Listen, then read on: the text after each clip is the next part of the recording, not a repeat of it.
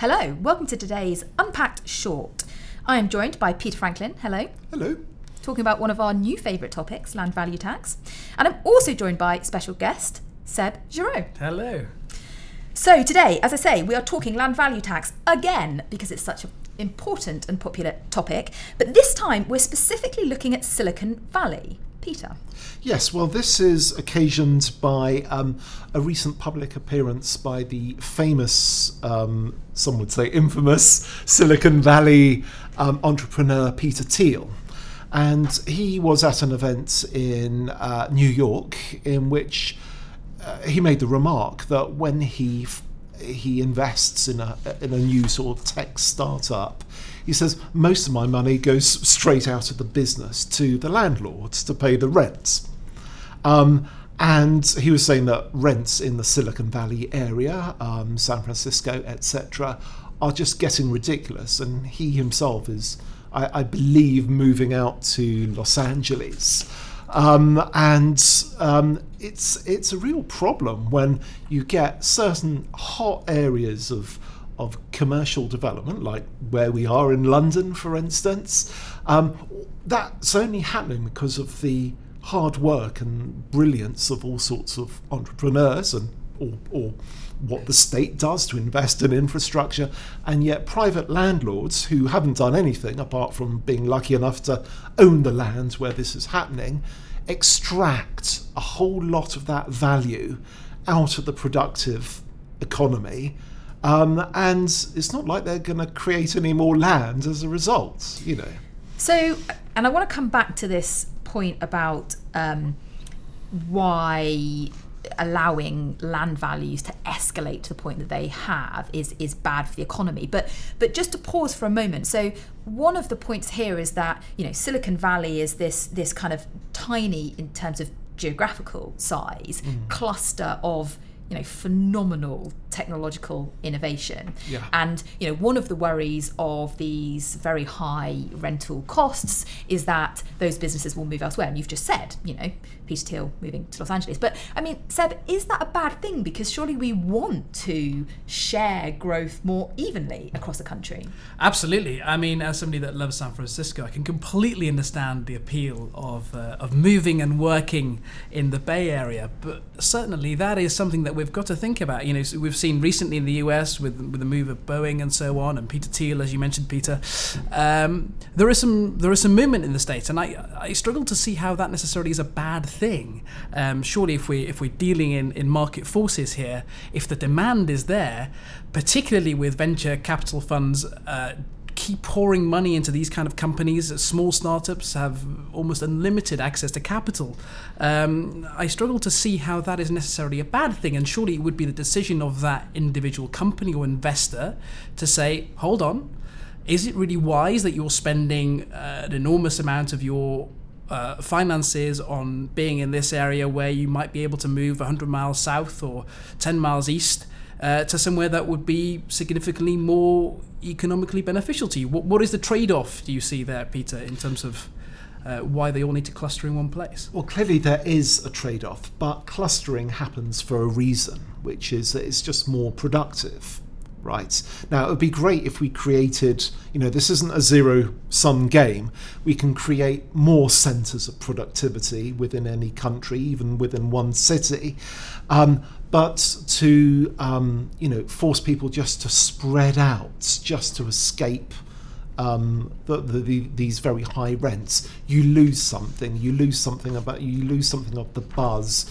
You lose something about the sort of economies of, well, maybe not scale, but the economies of concentration, call you know, the fact that people can bump into each other, exchange ideas, all of these things. You know, there's a reason why these things happen in particular places. And if we allow rents to you know, just explode in the way they have done, you kill the goose that laid those golden eggs in the first place. And you also kill the diversity of an area, because, as has happened in San Francisco, it's only the very wealthy, the techies, that can now afford to live in the Bay Area, and that can't be good, you know, when you just have a society with the same sort of people living in it. But that's right. Moving on from the clustering then, Peter, what is the solution? Well, I mean, what are you going to do instead of rents, given that lots of people want to live in a finite area? You have to have some way of sorting that out. Do you just have the state allocate instead? Are they going to allocate to the right people? I'd say they'd make a terrible job of that. So if you have to rely on rents, then I think the compromise is that you make sure that those rents are properly taxed, right? And then you can use the revenues from that tax to do things like, for instance, upgrade the infrastructure of other cities so that they too can form these highly productive clusters. Or maybe you just reduce, general business taxation, right? So that all sorts of companies benefit from that, and it's just the landlords who aren't actually creating any new businesses, aren't creating any new resources or technology. They're the ones that have to pay for the privilege, and I think that's a very economically rational way of getting tax out of the economy. Well, you and Churchill, so you're in good company. So this is effectively the difference. Winston Churchill. Winston indeed, Churchill, yes. To be specific, as if people would know who it would be.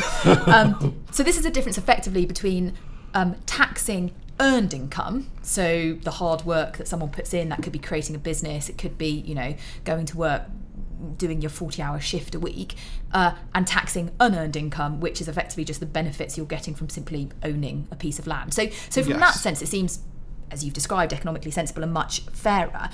But who levies that tax? So, and you've pointed out various options for where the revenue could be invested, but you do say in your Unpacked that, one of the options could be that you could use it to regenerate other parts of the country. So, I'm thinking, you levy this land value tax in San Francisco and you ship the money out to Rust Belt America or something. I mean, Seb, does that feel fair? No, but the question of fairness and taxation is one that is a tricky peg to plug in any situation. But what was interesting when you in this article, Peter, particularly, and the point that I struggle with slightly, particularly because the point of the unlimited capital is the fact that that there was the notion that rent levels, even if the landlords had to pay more, would not increase because they're already at their capacity, if you like. They're already at the max that these kind of companies could pay. Yes. And also, it just does seem, and to Charlie's point, it does seem a bit strange also that we could apply this to ready-made cities. What happens to the landlord that opts to try and build a school instead of offering that to a new Facebook?